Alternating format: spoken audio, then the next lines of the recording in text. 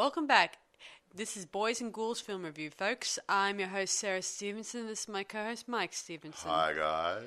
And tonight we'll be reviewing our final in the franchise, Hostel Free, that was released in 2011, and it was direct to DVD or video. Well, DVD more, because considering we don't do videos as often anymore.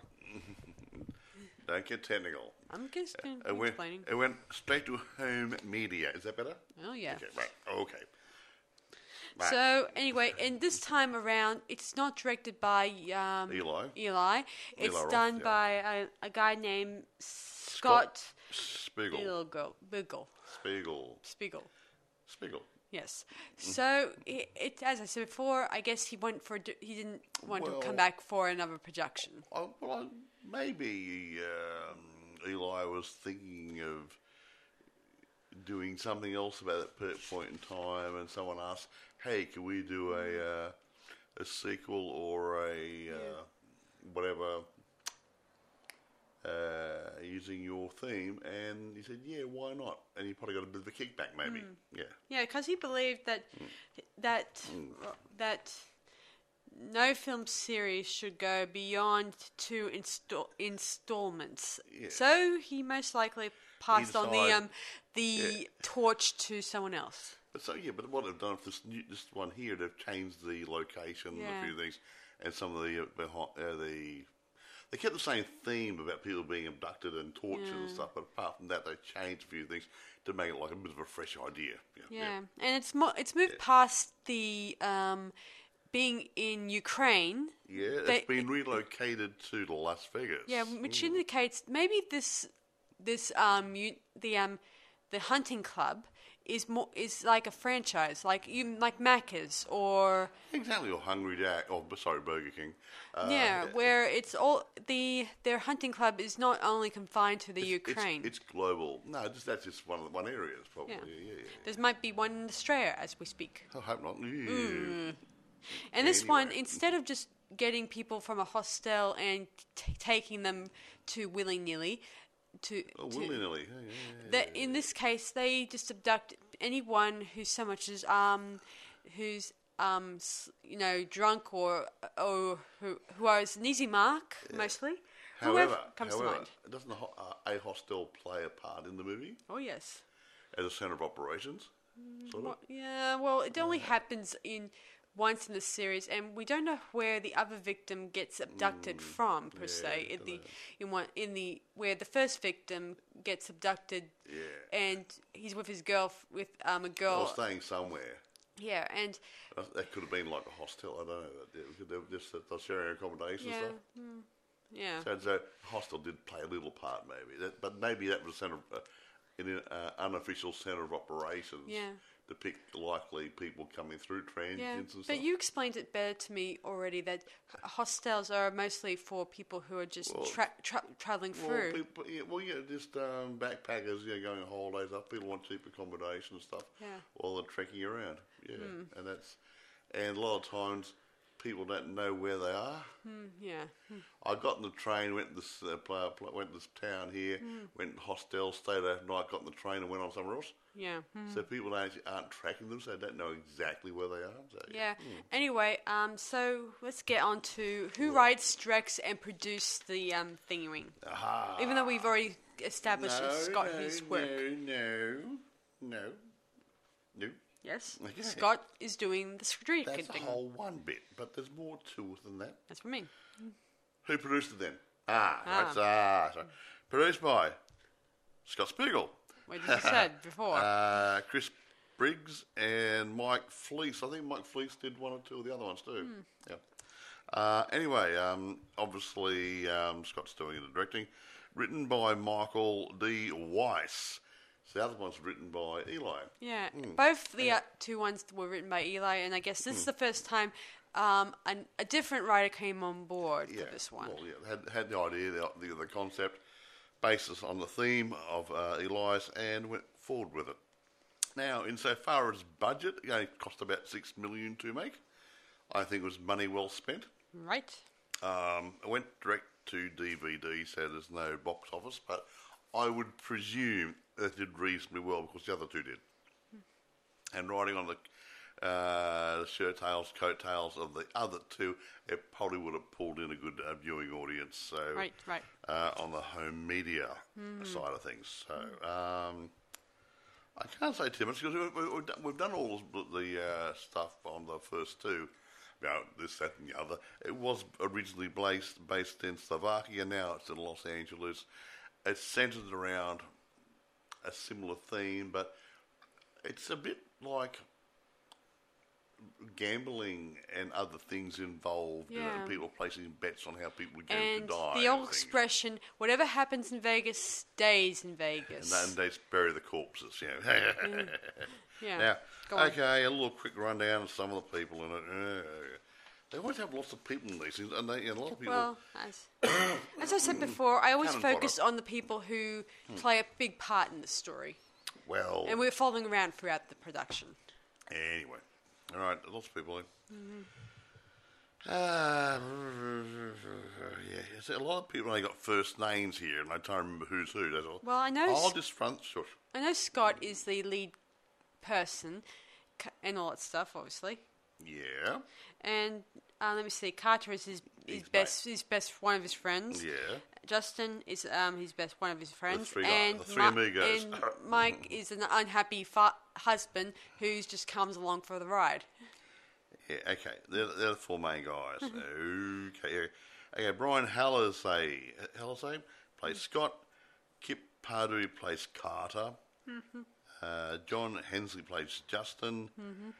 And then Skylar Stone plays Mike. They're the four friends going to Vegas for a dirty weekend because which one's getting married? Scott. Scott's getting married. Yeah. And it's going to have a dirty weekend before he gets married. Yeah, it's one of those bachelor parties. He doesn't want to be unfaithful to his girlfriend because he had erred once before, and he promised not to do anything naughty. Yeah, meaning no strippers.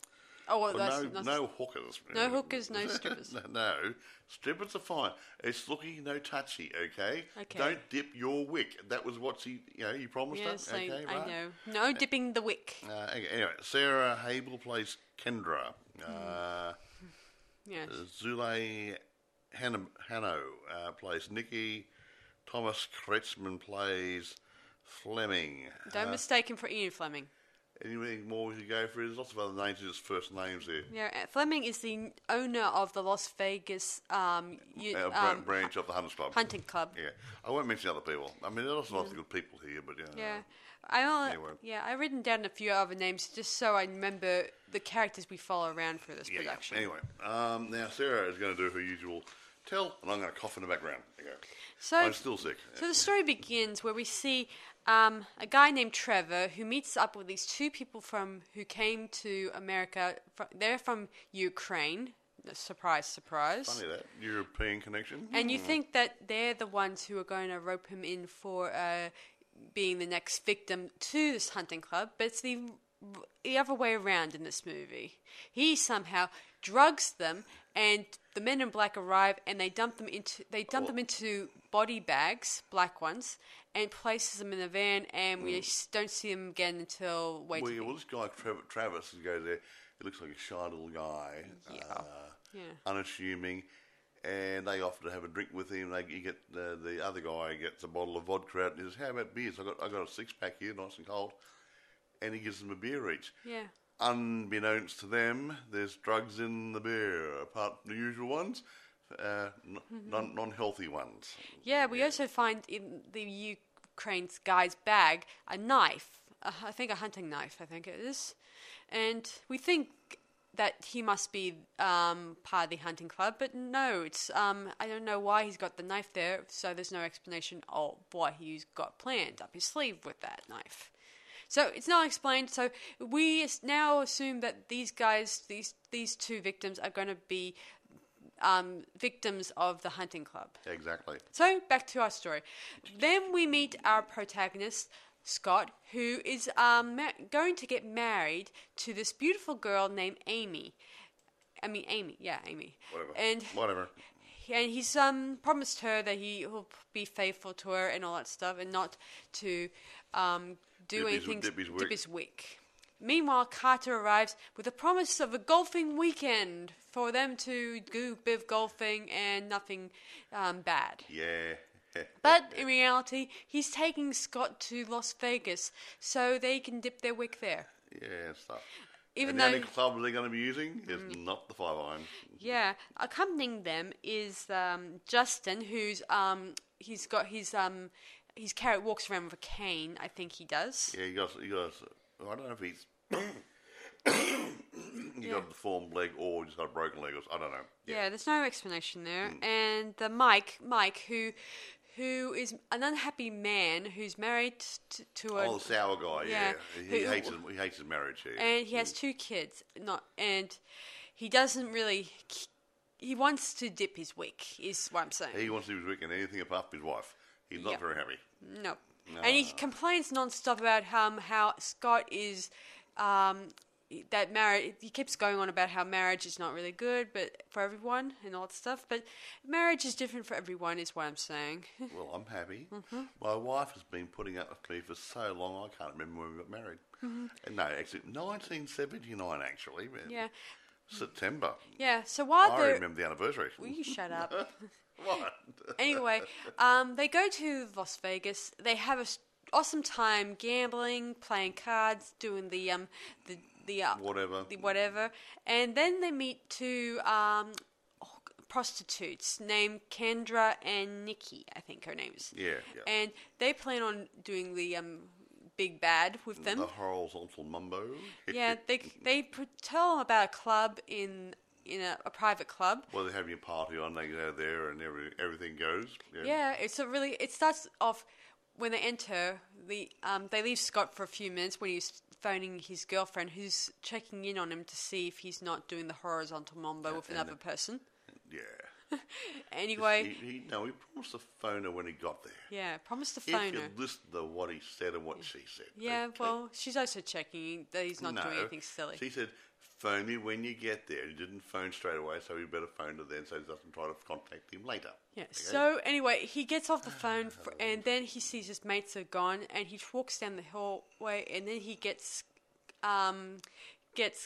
hooded by some unknown people. Yeah. And we think he's going to be the next hunted victim, but as it turns out, no, it's not. He isn't. It's just a surprise, surprise party. Yeah. For him, sort of. How'd they know it was coming? Oh, being funny. Anyway, it was fun, and Kendra invites him up to a part of the a quiet area. This place they took him to is in a deserted part of the Las Vegas, an old factory area where there wasn't any people around. That's it. Yeah, so Kendra asks him up to a nice private spot. She tries starting kissing him and tries to start unzipping his zip, but he tries to explain to her that he promised his girlfriend that he won't dip his wick. Because of his previous naughty bits he's done. Yeah, so she finally lets go and stops pushing. What a nice little boy. Well, nice lady too, considering she was acting all pushy. She was trying to unzip his zip and trying to relax. It's fun. It's enjoyable. You relax. You wake up. Yeah. Anyway, his friend Mike and Nikki arrive, and they plan on dipping their wicks soon. And Mike and Scott decides to take a breath of fresh air because he's been drinking a lot of wine and whatever else. And so he heads outside. He takes a moment of outside. He even froze up, I think. And he's about to go back into the club, but it's locked. It's probably one of those special locks that you cannot open from the outside. Yeah, we can't. It's locked. It has to be open from the inside, and the doorman wasn't there because all the people were inside. Yeah, he gets all queasy, and he acts all, ugh. I think he had something in his beer. And he then passes out, and the taxi driver that drove them there approaches him in a funny, weird way. Then we cut to a van that's driving from the bar through the desert to an unexpected deserted building, or it's the hunting club's building, obviously. Yeah, but no one knows who's using it for what. Yeah. And we assume Scott has been abducted. But no. As it turns out, Scott is back at the hotel. The taxi driver drove him back, and he's back in his room, and his mates there.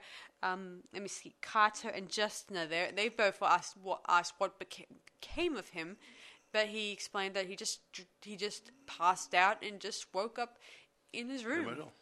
And motel, whatever. Yeah, motel.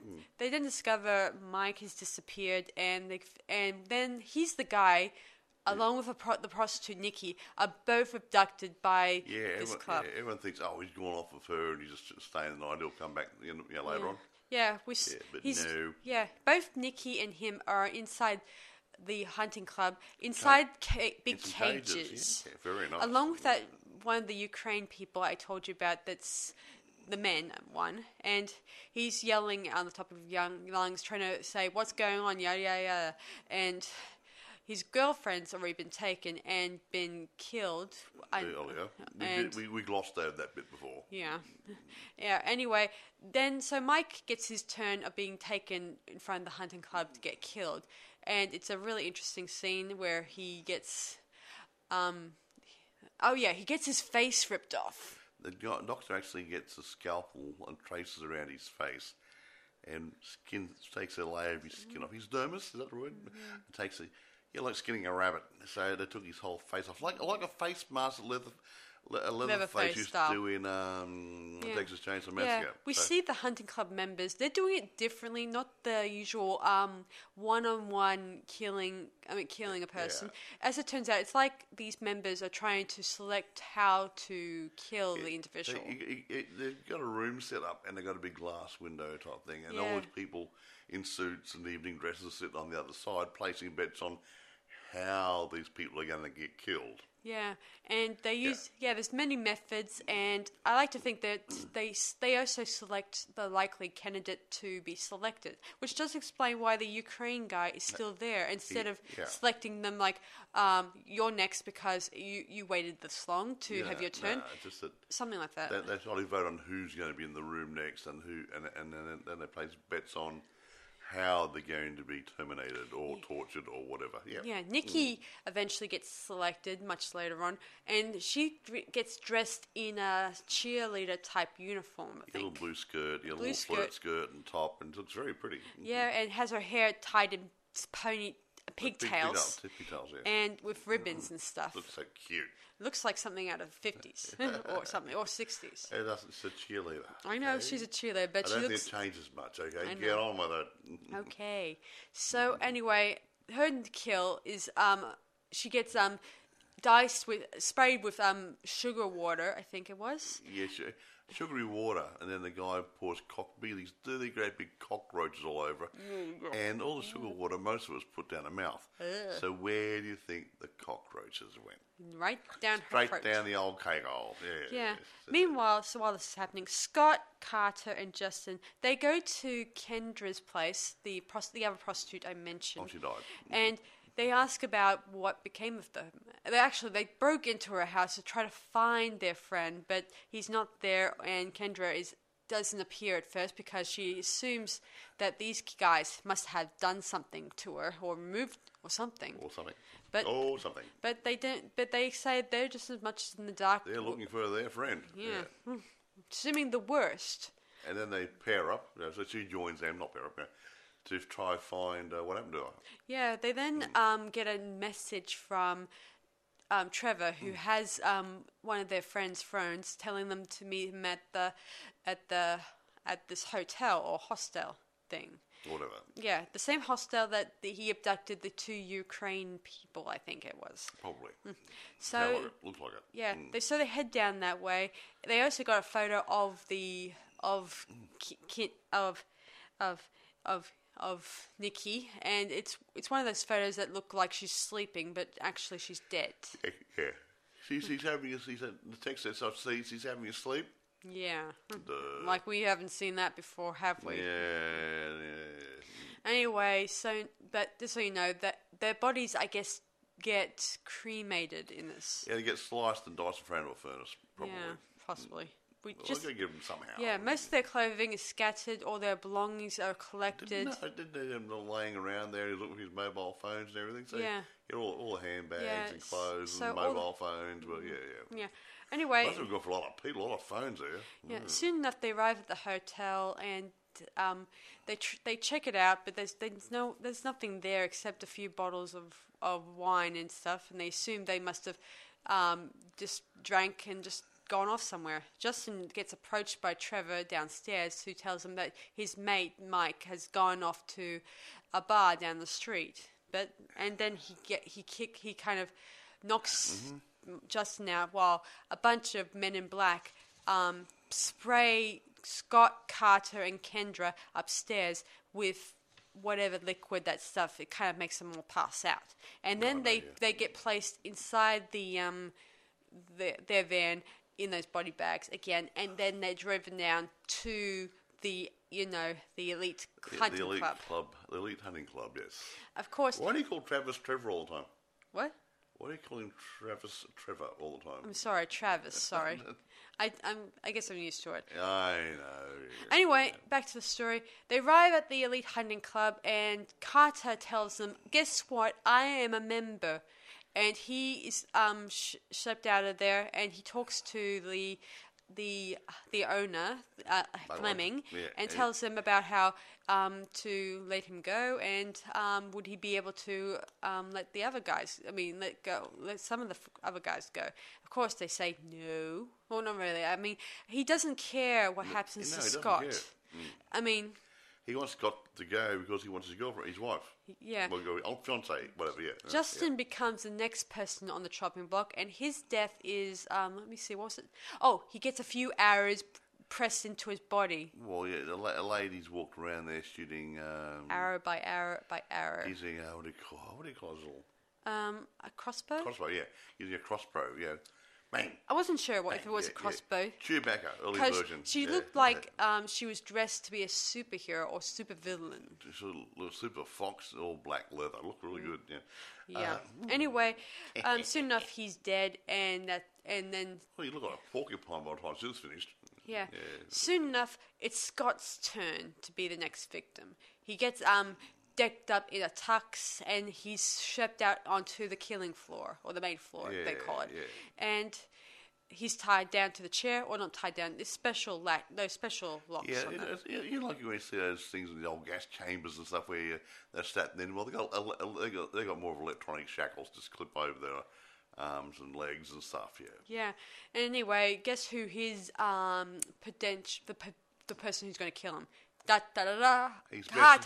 He's mate. What a French fool. He goes on this horrible long entitlement rank, which makes, I imagine, the audience who are watching it, probably thinking, "Oh, this is going on and on." Blah, he's going about the relationship with his fiance and how he wanted her and blah blah, and they got bored. So they had an idea. Yeah. Let the victim loose so they can have a fight and see if there's any interest there. See, it was actually Carter who told Amy about Scott's indiscretion. Yes, having a bit of bumpty with somebody. Yeah, and he had probably been in love with her since high school or college, and I broke up for reasons. I think that he was having a few flings with other flames, but he still hasn't forgotten Amy being his interesting flame. Yeah, that's what he wants. He's just a greedy, nasty little turd. Yeah. Okay. Anyway, the Fleming says, "Release Scott," and then we have this huge, humongous fight, and the members are all jumping around like they were in a bit of a boxing ring. Yeah. Like yelling. And I think some of them were actually rooting for the victim. Yeah, I guess I think that some of the members were probably bored with Carter and wanted him to be killed off. Yeah, and actually he did. Yeah, unfortunately, really good. Scott was able to take off the tattoo and use it as a bit of a. Isn't just a tattoo to identify you as a member. It's a sort of a scanner. So you open the doors. Mm-hmm. Yeah, great idea. It's a bit like being a barcode on you. Yeah. So quickly, Scott scatters out of there, and Carter, tries to get out of there himself. Fleming, the guy who's the owner, finds out from Travis that Scott finds one of the phones and is calling the police to inform them about the Elite Hunting Club. And unlike the original one, which doesn't really happen very often, the police believe him and they're going to be arriving shortly, which means Fleming's deal is going to be blown for him. So Fleming decides to up digs, tell everybody to get out. He's got little bombs rigged in there to blow the place to hell. So there's no record of what they've been doing. So in this movie... In this one, the Elite Hunting Club is unknown to the police, meaning the police are not in on it this time around, meaning they could get big trouble for staging these things for wealthy people and killing a lot of these missing people. So anyway, meanwhile, the Ukraine guy that I told you about, he starts going. Instead of escaping like he did, he tries to switch off all the lights. He gets those big axes you got in the in case the fire break glass. One of those little big axes, fireman axe, and he cuts through some cables there to kill the alarms and power and security systems so they can get out. What a good idea! Yeah, it was great good. idea. Meanwhile, Scott is he finally goes back to the prison area and releases Kendra. And they try to quickly get away, but Travis appears and he shoots Kendra in the back. So Scott and Carter are the only ones left to try to get away. And Carter's going first. Mm-hmm. Yes. And Scott is on his way out of the building, and Carter turns around and locks the gates and makes sure he stays there, so he gets blowed up too. Yeah, it was a big mess. Anyway, we then flash to Amy's house, I think. And Amy's got Scott's remains in a jar, we supposedly think. Like a big urn, Yeah, we assume that that's him. He's been deadied. And Carter's there, like, with being sympathetic and supportive and stuff. She's like saying, I don't want to be alone tonight, boo-hoo, sad me. And he thinks, yes, I've got him, yes!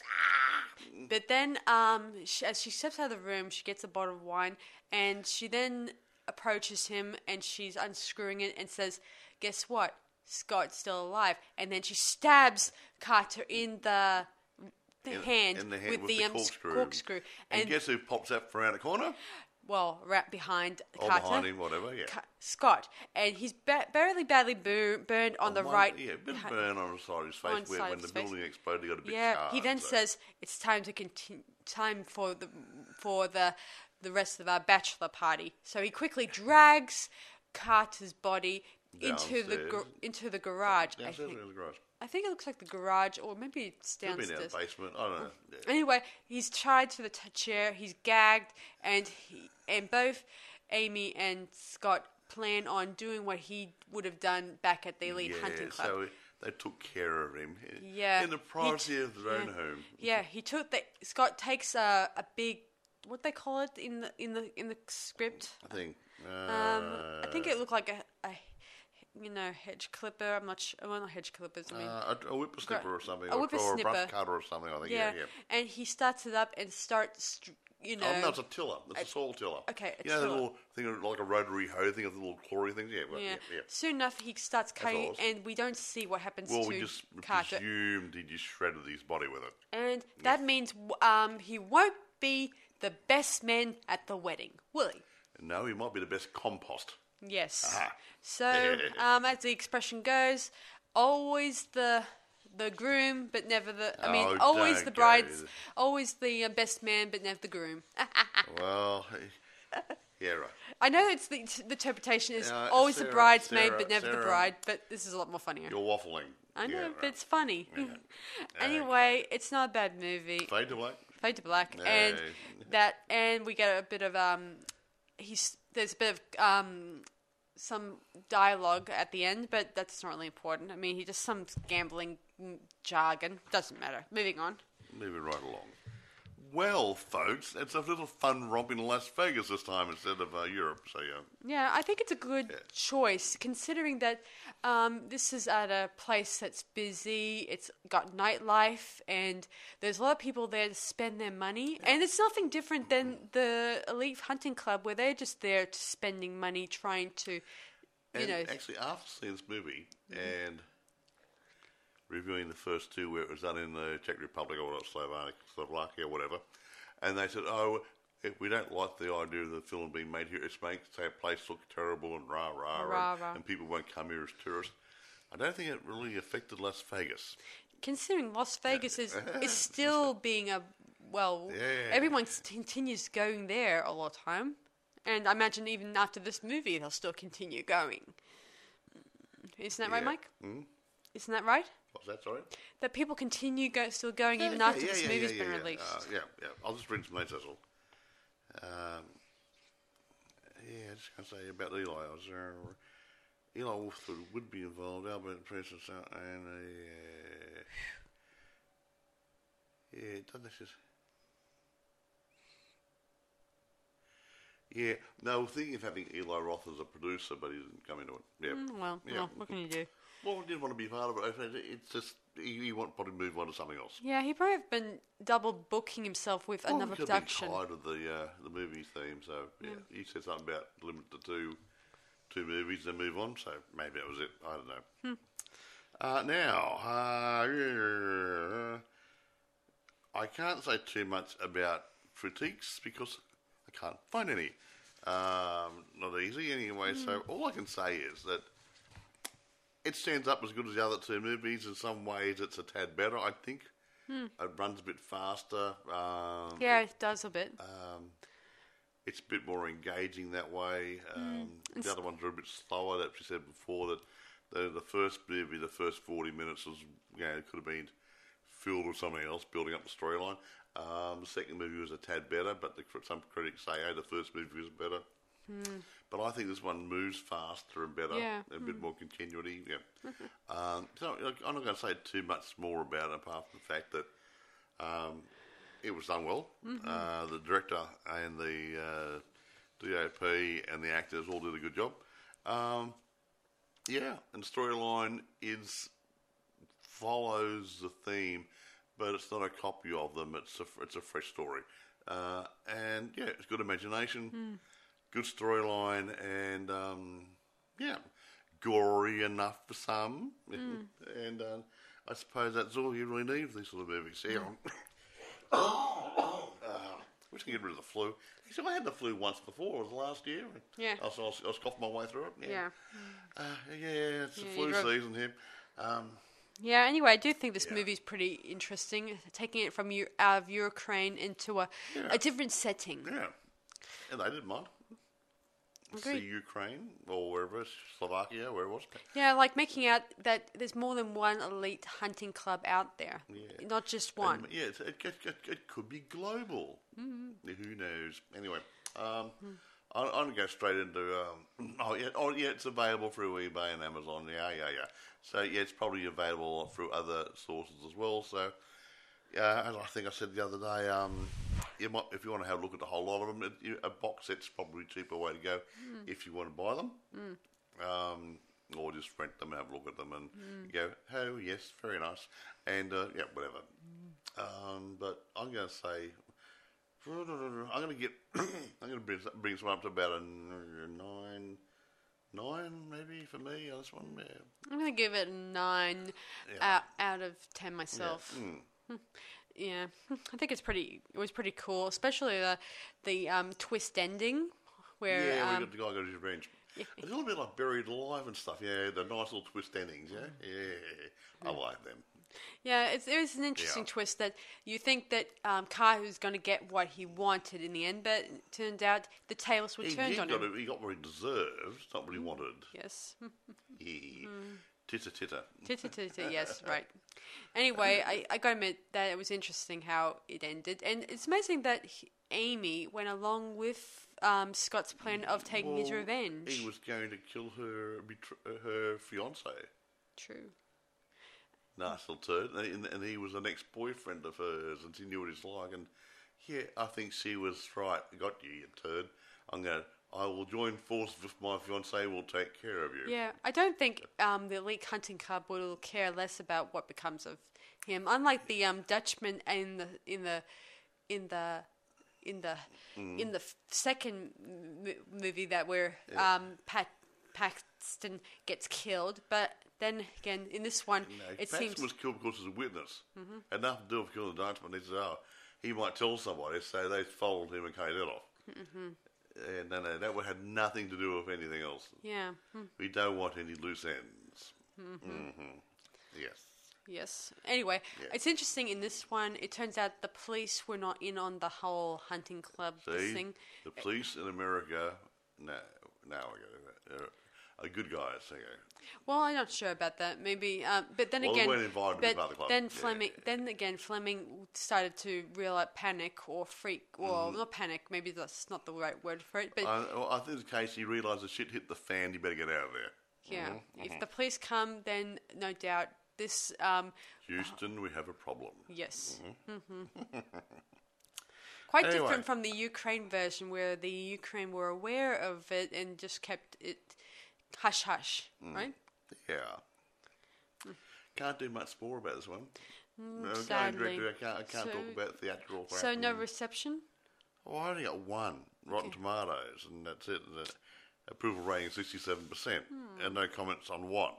Yeah, so I see. So there's nothing much to say about it. So when things go to DVD or that sort of stuff, it takes a little bit away because people don't put as many notes on it.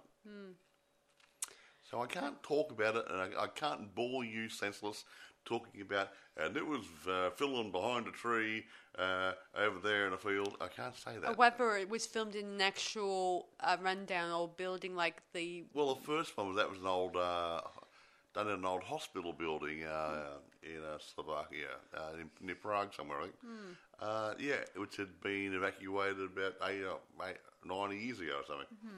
And still standing there, Don't know why. Haven't got a man to rip it down.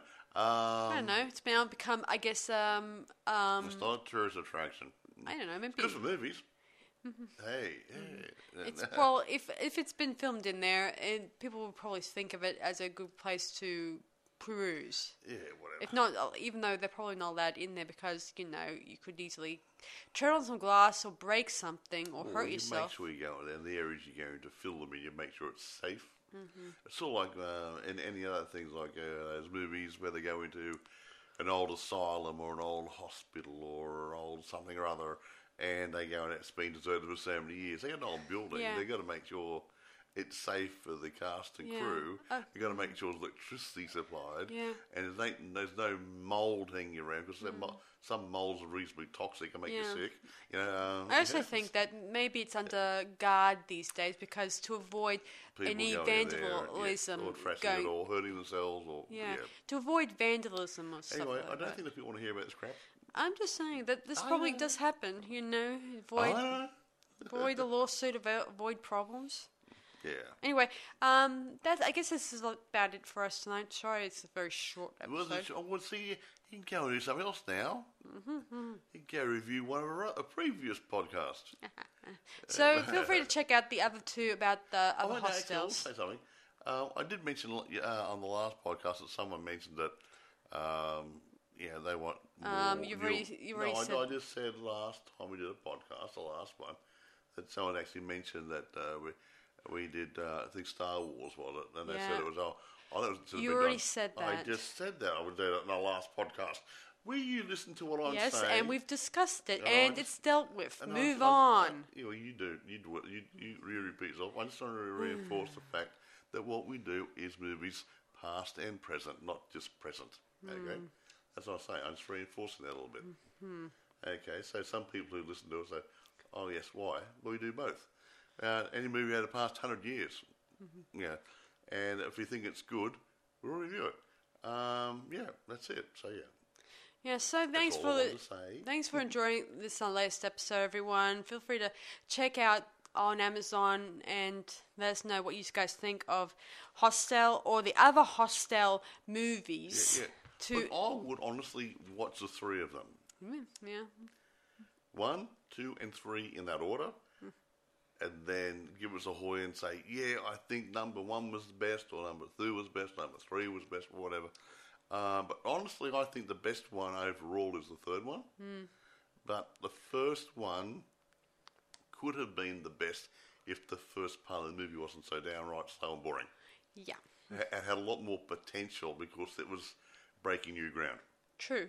Yeah. And it's such a shame that it went directly to DVD instead of wide release, in streams theatres. No, this one. This one, yeah. Oh, yeah, this one, yeah. It could have been. But maybe it wasn't made for that. It was mismade.